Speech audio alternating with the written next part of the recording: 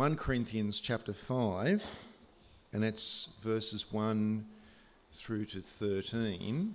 So 1 Corinthians chapter 5, verses 1 to 13.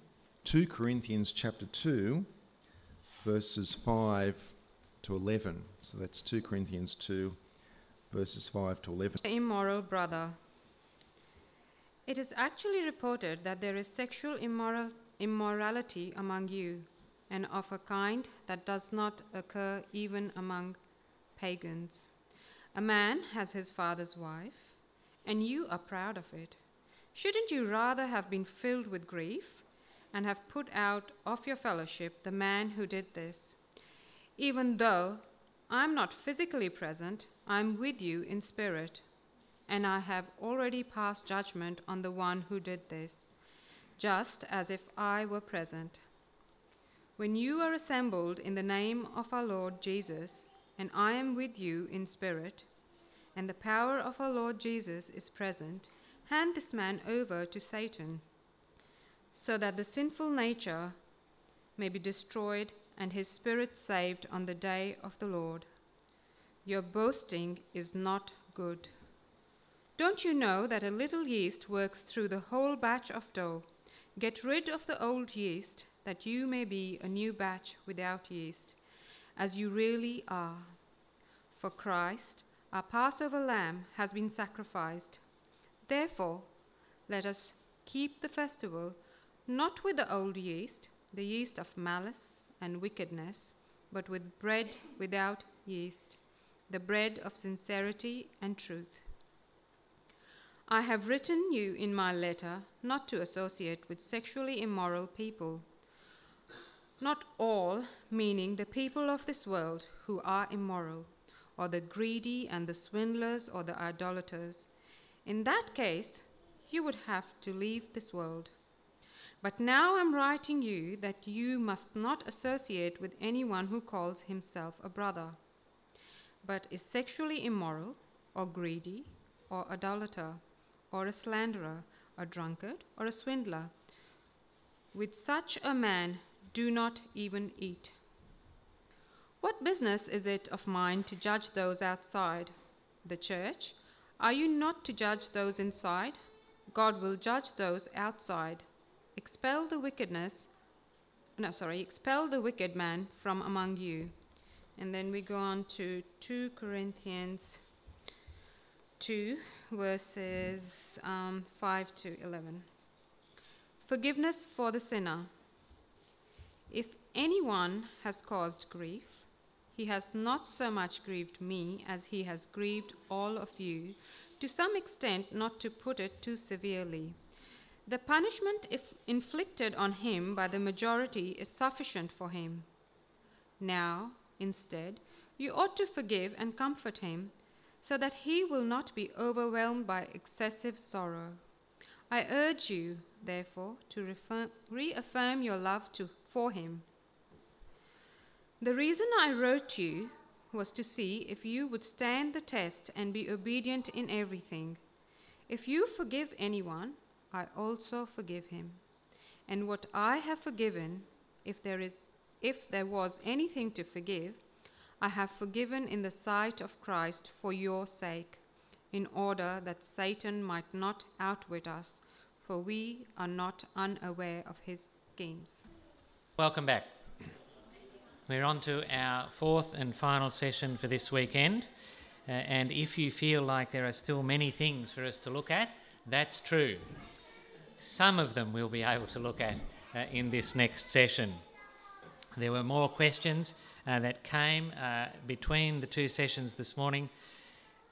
They'll be answered somewhat, but there are still more things for us to look at.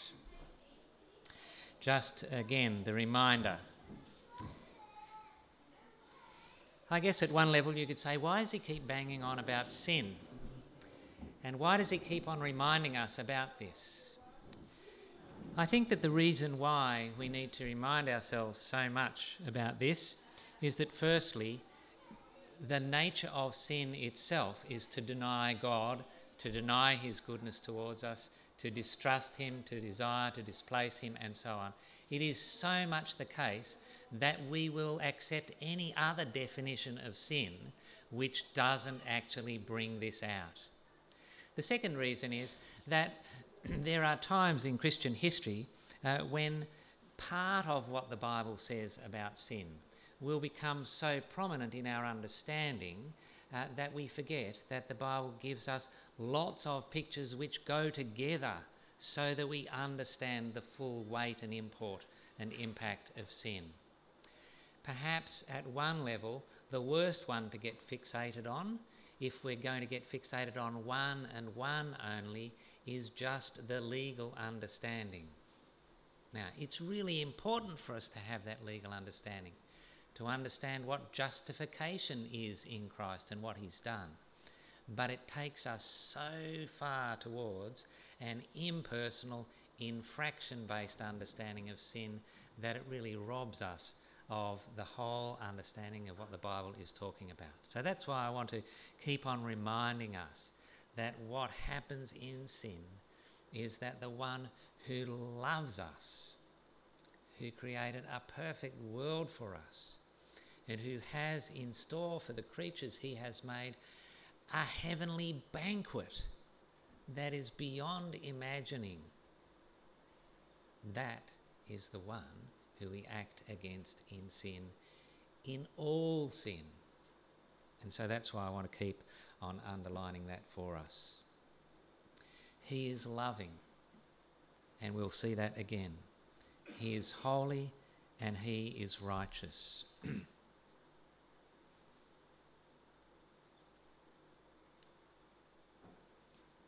We're going to return now to look at this pattern, and we're going to apply it in the obvious situation that we haven't looked at, the situation of unrepentance.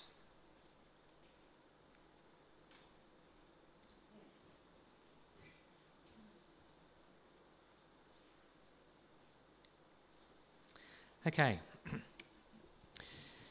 Part of my personal journey in understanding forgiveness came to a really very helpful point one night. We had visiting us the daughter of some missionary friends.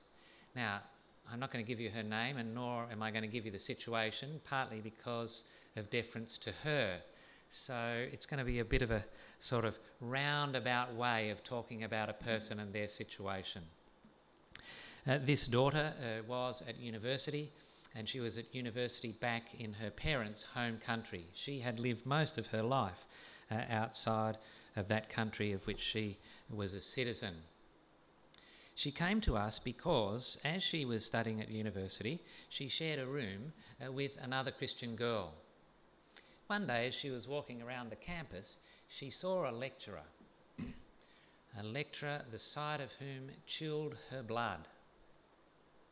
She was absolutely convinced at first sight, and more so as she got to see this lecturer again and again at the university, that this lecturer was one of the military generals who, in the country where she had spent her teenage years, had been part of a dictatorship, where she, in the town that she and her parents lived in, had seen people shot dead in the street by the military. She had been in houses visiting friends when soldiers had come in and raped the women in the houses in front of the children. She herself had been walking down the main street of the town when a guy who was a well-known protester and who dressed as a clown so that he was very easily recognisable, was running down this main street. She could hear the hubbub of the military following after him, and she heard the shot and saw him stumble forwards and caught him in her arms as he dropped dead in front of her. That general was now living free, lecturing in the university at which she was a student. She couldn't believe it. She eventually told her roommate, and her roommate said to her, "You must forgive him." you must forgive him. When she came to have dinner with us that night, that was her question. It came initially from her reaction, that's impossible. And it developed into, why should I? And so all that I had been thinking about over the years about forgiveness, as I started to try and put together what God tells us in his word, came to its acid test in that conversation that night. Question after question after question after question, and then answer and further answer and further answer and further answer from me. Just before 3 a.m, she said, I think that's all my questions. You can take me home now. What we understand out of Scripture needs to be applied in life. And if it just doesn't work in life, then we've got two options open to us. The first is to say, well, that just goes to show you how inadequate the Bible is. The second option is to say, there must be a lot more Bible that I need to understand in order to live in this world. Our big problem when we come to forgiving sin has got to do with those who are unrepentant. Now, I should actually say one of our really big problems. I think just in our brief look at forgiveness and repentance acting together, in the brief time that I gave you, you could start to see, and you know in yourselves, how difficult it is to forgive, how difficult it is to repent, how difficult it is to be reconciled with others in an ongoing way. However, if we don't distinguish between a repentant wrongdoer and an unrepentant wrongdoer, then we won't be acting in the way that God does. Firstly, we need to be really clear on what the unrepentant person is saying, thinking, and doing. For the unrepentant person, there is no change of mind, there is no change of heart. Okay? For the unrepentant person, there is no change of mind, there is no change of heart. And we see it played out when the person repeatedly does in a relationship that evil thing. And the person thinks that that's right. That is what they are going to do. Perhaps internally they might have a debate going on. Perhaps internally they might be both self-accusing and self-justifying. But there is no change of mind, there is no change of heart.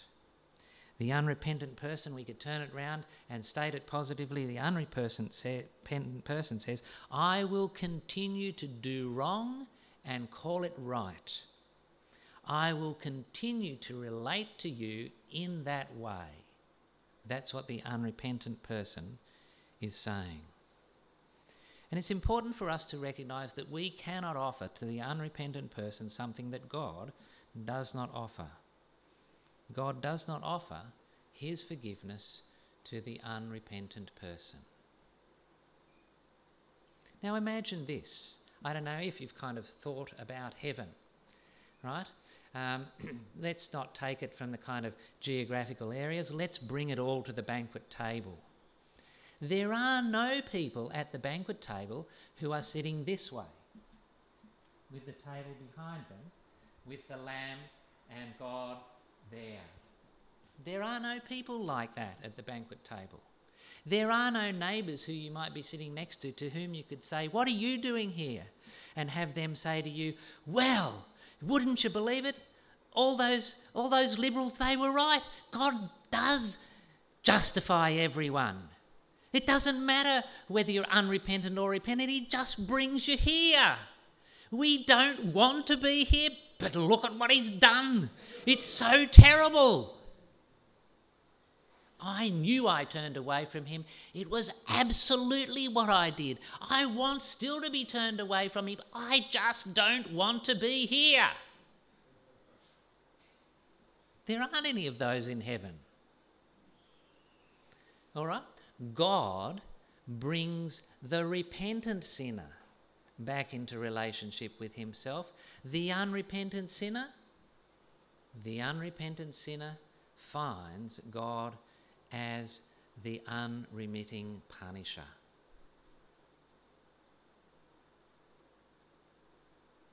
God does not bring the unrepentant into relationship with himself.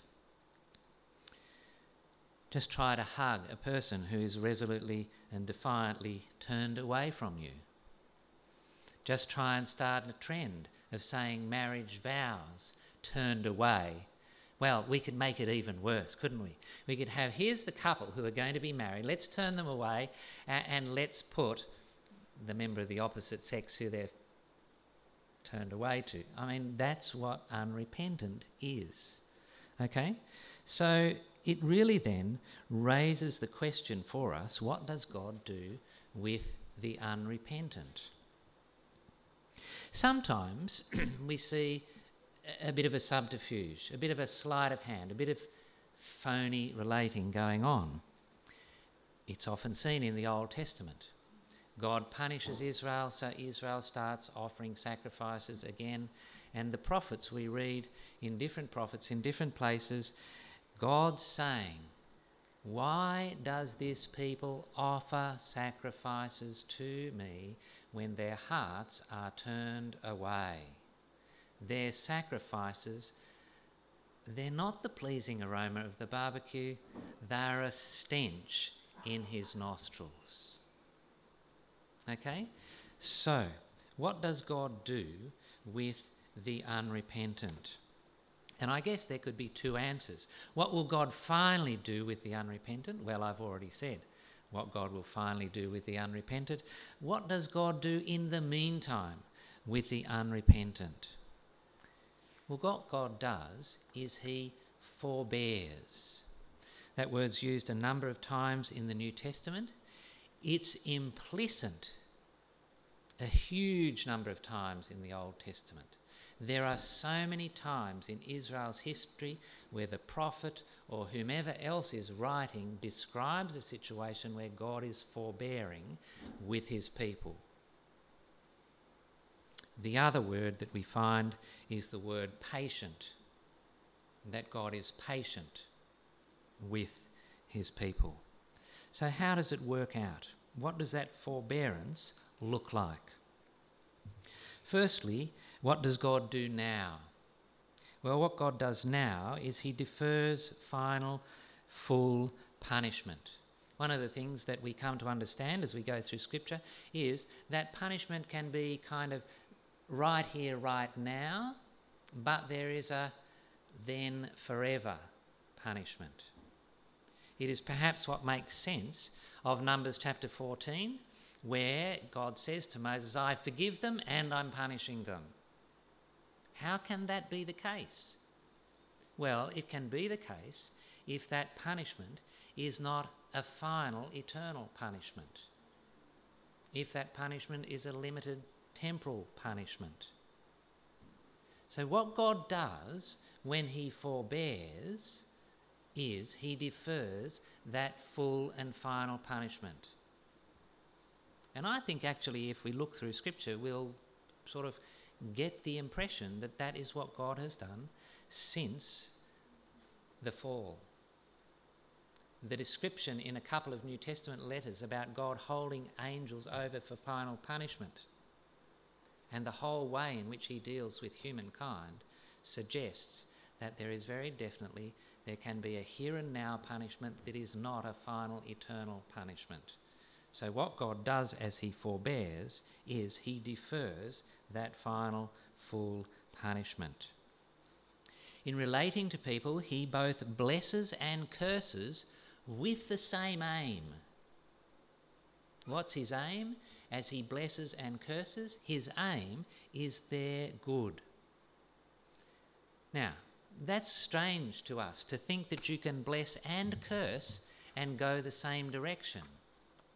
But we see it with God's people. When God's people will not turn back to him, though the prophets keep on warning them, then God's punishment comes, and what happens? Lo and behold, the people say, which they refused to say before, the people say, "We are wrong, God. We have sinned against you, God. We want to come back to you." And so the cursing ends up being for their good because they turn back to God. He blesses and he curses with the same aim, to turn people back to himself. Now, thirdly, he awaits repentance. He awaits repentance. Then, fourthly, he will vindicate his name in final judgment. Okay, so we get, what does God's forbearance do now? Well, God's forbearance defers final punishment, blesses and curses for good, awaits repentance, then it will come to an end, and he will vindicate his name in final judgment. Okay, let me read through a couple of passages where we see this. Romans chapter 2, from verse 4. Or do you think lightly of the riches of his kindness and forbearance and patience, not knowing that the kindness of God leads you to repentance? But because of your stubbornness and unrepentant heart, you are storing up wrath for yourself in the day of wrath and revelation of the righteous judgment of God. Okay, you see it there? Briefly in those verses, that combination of kindness and forbearance and the reality of final judgment. Or in Romans chapter 3, verses 25 and 6, which we read earlier on. Talking about Jesus, God presented him as a sacrifice of atonement through faith in his blood. He did this to demonstrate his justice because in his forbearance he had left the sins committed beforehand unpunished. See that? What we said before? If God is just, he must punish all sin. But we don't see that full punishment of all sin because of God's forbearance. God still must be just. So what is the description of what he's doing? He is forbearing. He did it to demonstrate his justice at the present time, so as to be just and the one who justifies those who have faith in Jesus. Now you remember that I read it substituting the word righteous and make righteous for the word justice, because it's the same word. Or in Acts chapter 17, which we also looked at. In the past, God overlooked such ignorance, but now he commands all people everywhere to repent. Okay? So we're saying when God overlooked such ignorance, God was acting in forbearance. Now, we can also see most of it in 2 Peter chapter 3. Starts off with the scoffing.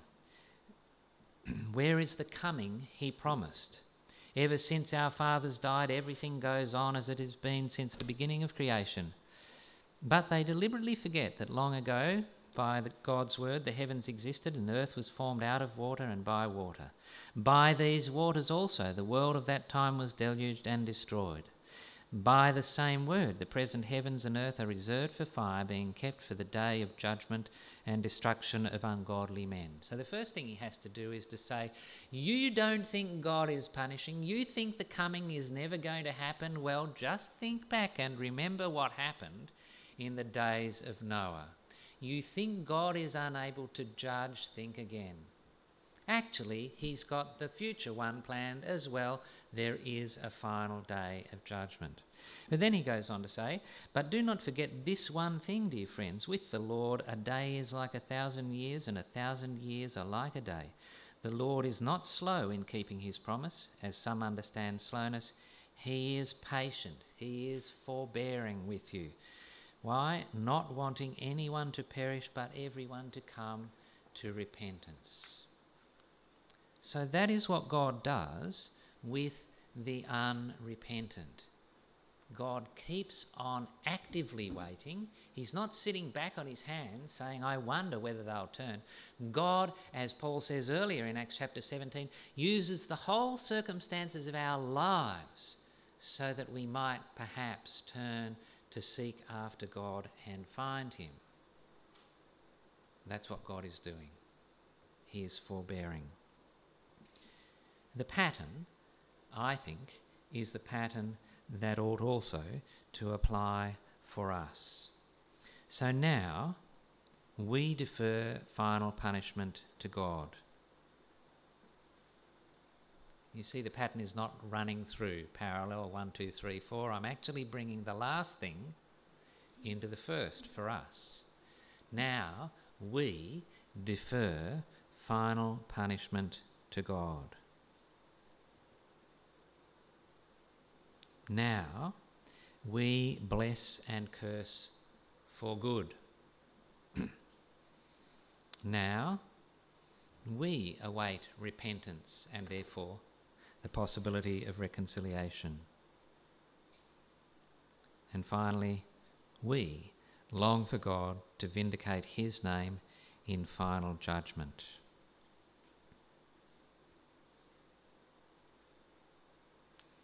This is not the option we take when we don't feel like forgiving.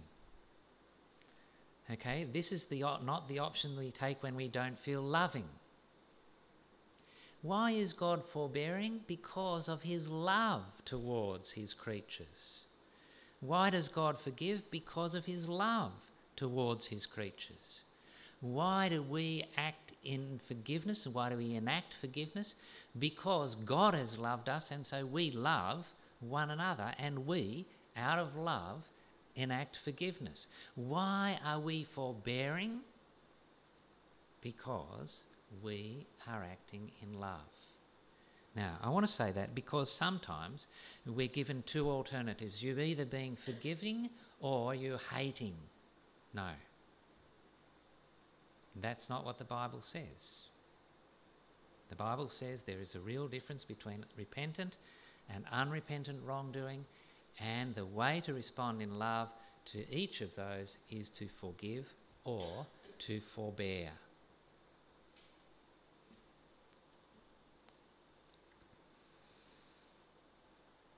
Now, those two readings that we had from 1 Corinthians and 2 Corinthians, I think, are an example of that being put into practice. Okay? Now, we do need to make a difference, and it will be picked up here as we look next at Romans chapter 12. There are two situations with the unrepentant person. First will be the situation where the authority charged by God to enact punishment has to deal with the unrepentant person. Okay? The second will be where we as individuals who do not have or are not in the position of authority with regard to that person are responding to the unrepentant person. Does that make sense? So, in 1 Corinthians and 2 Corinthians, what we're looking at is what Paul gives as instructions to the church as a whole, to the authority charged with the responsibility of enacting punishment. Okay? What we're seeing and what I'll read to us in Romans chapter 12 is much more in line with the individual. What do we do as individuals?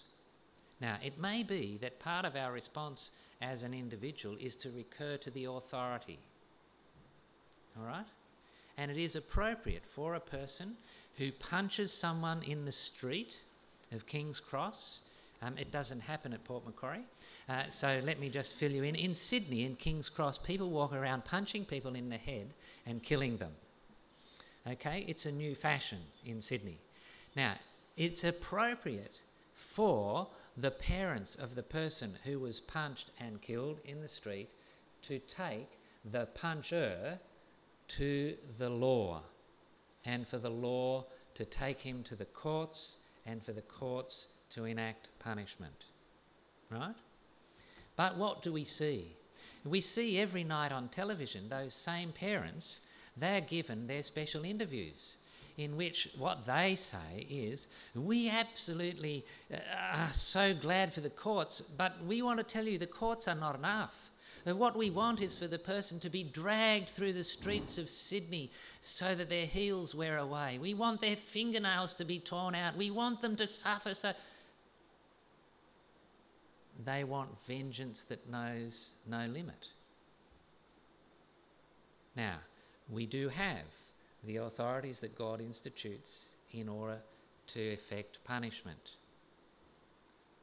We see ourselves as sinful human beings wanting much more than that.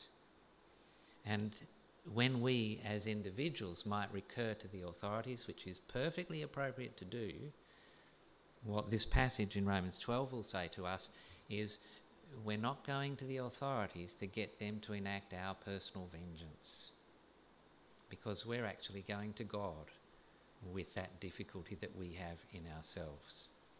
Okay? So, it's very appropriate. It should be the case that people are disciplined by punished by the authorities that God has given us.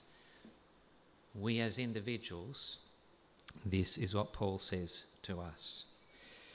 Do not repay anyone... Romans chapter 12, verse 17.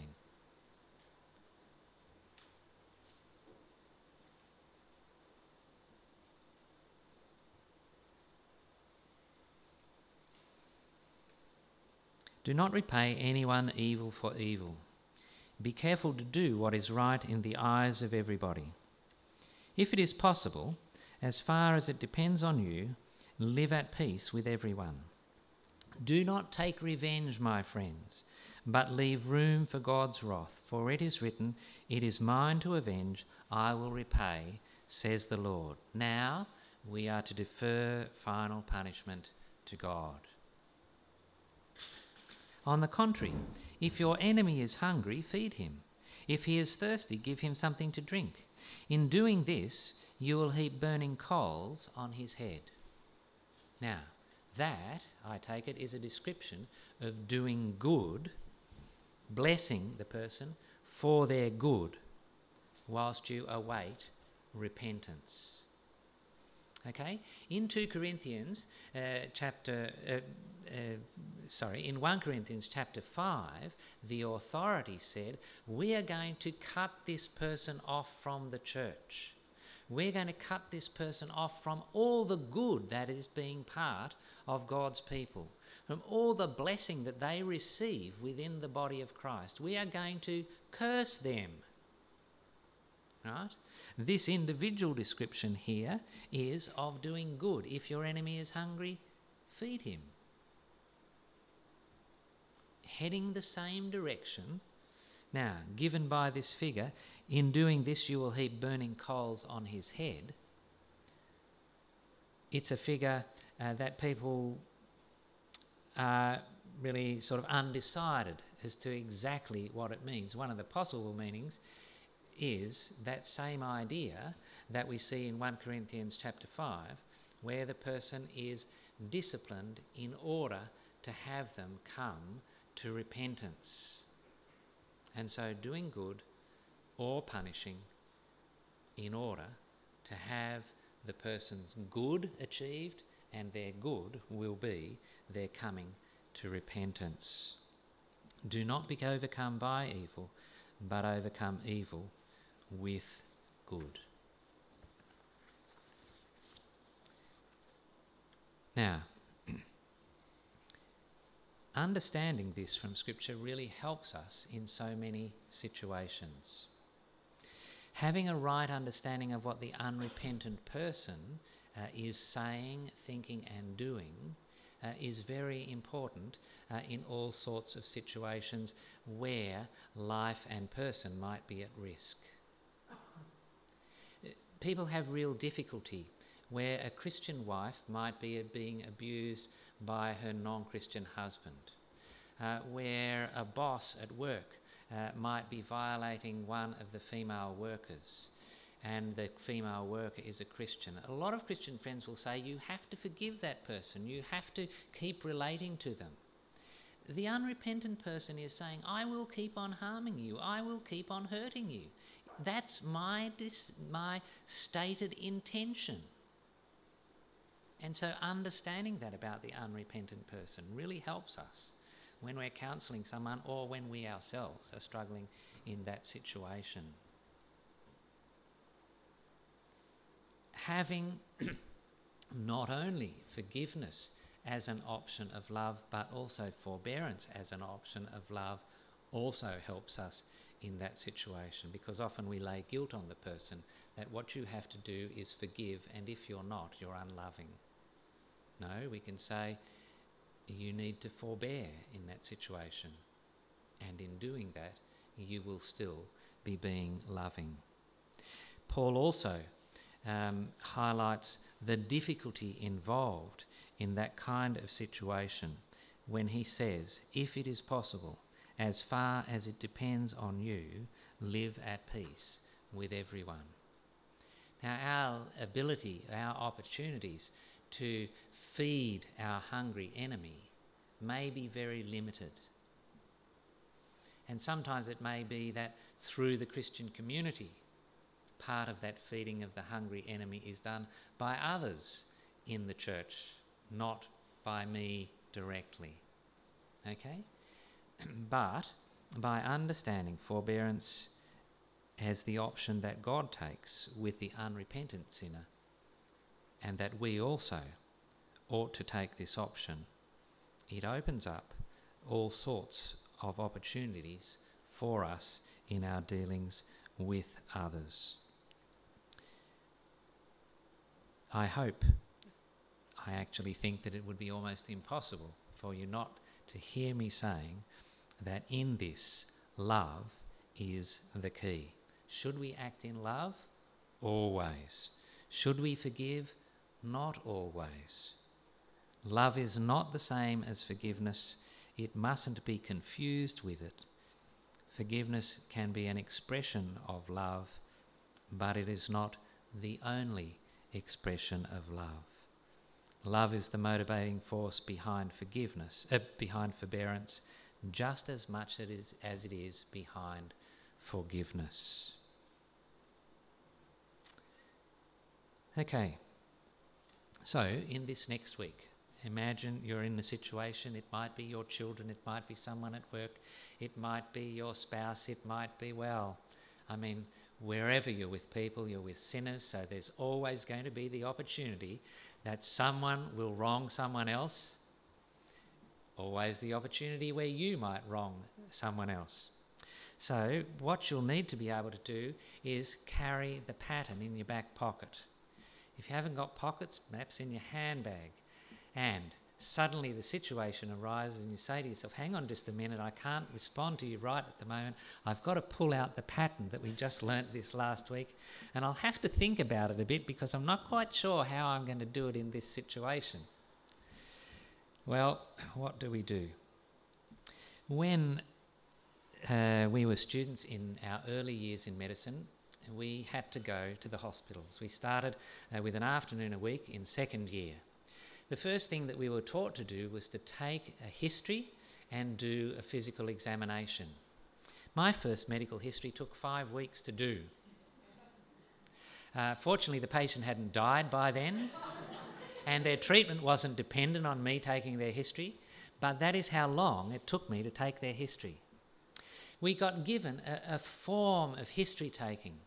A form of history taking that was actually going to direct us towards what was going on with the person, and also make sure that we didn't miss anything that might be going on with the person. It was very long. The next one took me almost as long. The physical examination, I used to have to send the patients away for lunch breaks in the middle of doing it because that took so long as well. By the time I graduated, I was still one of the slowest in my class, in my year, at taking a history and doing an examination. By the time, however, I got to my third year of practice, I'd caught up with everyone else, and those who were equally slow as me, we actually picked up more things than a lot of others. Now, you had to start slow in order to be able to get fast. And that's what it's like for us living the Christian life. When we come into a new area of the Christian life, we have to start slow. And we have to go over it again. And we have to... But what did he say? I don't understand. But didn't we do this in Bible study 3 weeks ago? And are we doing exactly the same thing again tonight? And I don't... We have to start slow. And we'll be keeping on going over it. But if we do keep on going over it, we'll actually get faster. And if we don't cut corners, then we'll be bringing in those things that God says will need to be part of our lives. I remember talking with someone who said to me one Sunday morning after church, or one Sunday evening after church, one of the people I work with is a lesbian. I know she is going to ask me to attend her lesbian wedding. Now, they weren't formal official weddings, but she said, I know she's going to ask me to attend her lesbian wedding. I had a talk with my husband and he says I shouldn't go. I was wondering what you think. Now, at that point, maybe I should have said, well, hang on just a minute, that's not fair to have set me up like that.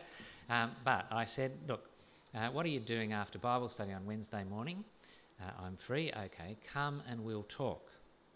So she came in and I said to her, here is the list of things in the Bible that we're going to have to look at in order for you to get an answer to whether you're going to go to your friend's lesbian wedding or not.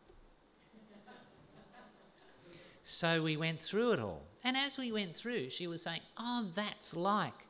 And she was picking up and connecting all sorts of things that I was saying to her. A week later, she came back and she said, I knew it was going to happen. I knew it was going to happen. On Wednesday night, there we were working, and suddenly everybody was gone out of the ward. I've got no clue where they went. We were working in intensive care. They shouldn't have disappeared. But, she said, it was just the two of us, and we were going to have our break together, and only the two of us were going to have our break together, so I knew she was going to ask me. So then she recounted the whole conversation. And as she recounted the whole conversation, if I'd had the piece of paper in front of me, I would have gone like this to her. Tick, tick, tick, all the way through, everything that we talked about. It was all there in the conversation. Not kind of parroted back to her friend, but actually taken in, processed and spoken to her friend at that time. You know what she said at the end? She said, if that's how hard it is to live the Christian life, next time I'm just going to pray about it and do whatever comes to me. Okay, so we will need to learn to start slow. But the second thing is that we don't just live the Christian life on our own. We live it in a Christian community. We live it with brothers and sisters in Christ. Some of them, you may not have noticed, some of them are actually older than you are. All right? Some of them may have actually faced the same problem that you're facing right now. One of the great sadnesses in Wollongong was we had all of these retired guys who had been right in upper level management in BlueScope and other really big companies. And here were young Christian guys who were heading into that. Do you think we could get the two together? No. But here these young guys had this resource, and some of these guys had really thought it through Christianly. You know, they were fantastic in how they'd thought it through. That's what we've got. We've got one another. When I interview young married couples, I say to them, who are your points of reference? Who do you look to? Some of them just go, what do you mean? Others are a bit more with it.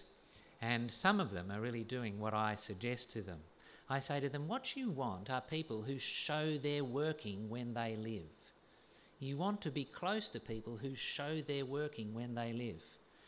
You know, in maths, you had the question, and you had to get to the answer, but they wanted you to show you're working, how you got to the answer. Our son, he didn't learn maths at school, so he would actually work out all these clever ways of working out the answer. He would put the answer down, and then he'd say, okay, so if I'm going to do that, well, then I would have had to, and I would have had to before that. And he would write his working out backwards in the space. You want people who show they're working. And the people who are best at showing you they're working are those with whom you have the casual conversation and they almost disappear. They're not boasting about themselves, they're just showing you they're working. About their kids yesterday, about their wife, about their husband yesterday, about their boss, about their employee, about all sorts of situations. And you think to yourself when you hear, boy, that actually expresses what the Bible says in this place and that place and that place. I never would have come to that. So not only do we learn slow, and it takes time in order to be able to live fast, but also we have each other. We have each other in the area of repentance and forgiveness to work out what we do and how we will express it. I think, for example, that Colossians 3 verses 12 to 14 kind of give us a snapshot of the living fast. You see, some of what will happen for us is that we'll be having to decide very quickly, are we forgiving or are we forbearing? But also, some of what we'll be having to decide is, hang on, there's repentance and I'm keen for forgiveness, or with these two people there's repentance and forgiveness, but there hasn't been punishment, there hasn't been restitution. Should we sort of backtrack a bit, or no, do we just go on? And so on. We're going to have to be answering questions like that. So listen to the way Paul expresses it in Colossians chapter 3 from verse 12. Therefore, as God's chosen people, holy and dearly loved, clothe yourselves with compassion, kindness, humility, gentleness, and patience. Bear with, same forbearing word, each other, and forgive whatever grievances you may have against one another. Forgive as the Lord forgave you. And over all these virtues put on love, which binds them all together in perfect unity. See that? In just 3 verses. Forgiveness, forbearance, love, all kind of interacting there in our relating with one another as the body of Christ. Now, I just want to read you one example as we finish, but I just want to talk about some books.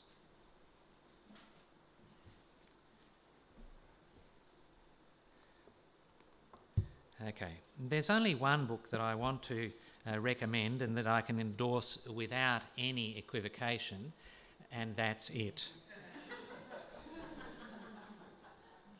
Okay? The great problem with books about forgiveness is going askew at one point or another. Some of them go so badly askew, they're not even worth bringing up here to show you.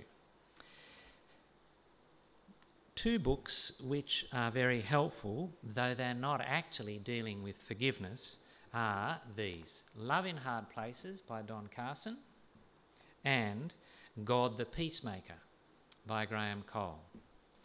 What Graham does is talks about the atonement. What is it that God does in Christ for us? So he talks about sin, he talks about the nature of God, he talks about what Jesus does in the cross. And so a lot of what we've talked about in the first 2 talks is here in this book. And he applies it into our relationship with our God, our relationship with others, and our relationship with our world. So those are 2 books which, though not directly on the topic of forgiveness, are good to look at.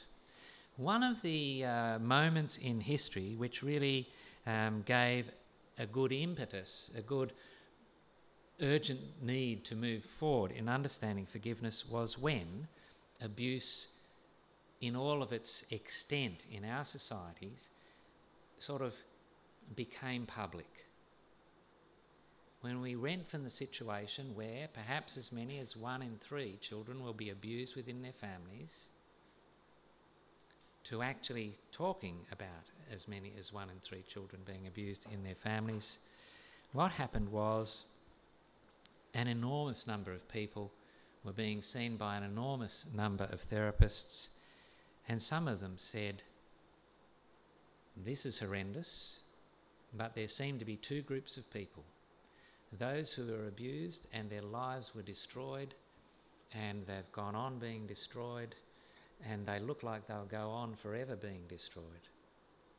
But there's another group of people whose lives were destroyed, but now they've got them back. And as they looked, they said, the thing which seems to make the difference between this group and this group is forgiveness. And then they said, what on earth is forgiveness? So there's a whole series of books that I've actually brought that are psychological symposia on forgiveness, where psychologists have worked away and said, what is forgiveness? Now, one of the interesting things in one of those is they try and work out what are the steps, what's the process from the break of relationship to its restoration. And one of the processes listed out looks surprisingly like the kinds of things that Jesus says in Matthew chapter 18. It'll talk about empathy, where what we've talked about is recognising ourselves, both the one wronged and the wrongdoer, as sinners before God, whilst at the same time being able to recognise wrongdoing on the part of one and being done wrong on the part of the other. So a book that is helpful in that area is The Wounded Heart by Dan Allender. Perhaps the best book on forgiveness, but one which I think really stumbles at the point of what to do about those who are unrepentant, is Embodying Forgiveness, a theological analysis by L. Gregory Jones. If I was going to write a book on forgiveness, it would be very much like this. It would just have some extra chapters. This is a great book. It is very, very helpful. And he takes us through both biblical and sort of theological, in other words, putting together biblical understanding, as well as so many examples, and the way the examples are given are so helpful. They're not like case studies. He'll go to books and he'll give us the line of the plot of a book that graphically shows what he's talking about, and so on. It's really a very helpful book. And so in the last minute that I have, I want to read to you one example that he gives in that book. A Turkish officer raided and looted an Armenian home. He killed the aged parents and gave the daughters to the soldiers, keeping the eldest daughter for himself. Sometime later, she escaped and trained as a nurse. As time passed, she found herself nursing in a ward of Turkish officers. One night, by the light of a lantern, she saw the face of this officer. He was so gravely ill that without exceptional nursing he would die. The days passed and he recovered. One day the doctor stood by the bed with her and said to him, "But for her devotion to you, you would be dead." He looked at her and said, "We have met before, haven't we?" "Yes," she said, "we have met before." "Why didn't you kill me?" he asked. She replied, "I am a follower of him who said, 'Love your enemies.'" Forgiveness is at the heart of the good news in Christ. Forgiveness is at the heart of the life of those who are his. Our Heavenly Father, we do thank you that you loved the world and that in your love for those who were still your enemies, whilst we were still sinners, you sent your Son, your only Son, whom you loved,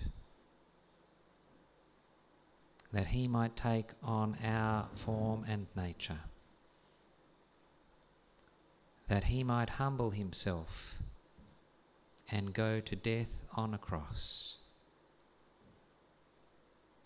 so that we might be brought back to you, so that his righteousness might become our righteousness, so that his wealth might become our wealth, so that the relationship that he shared with you might be the relationship into which you bring us.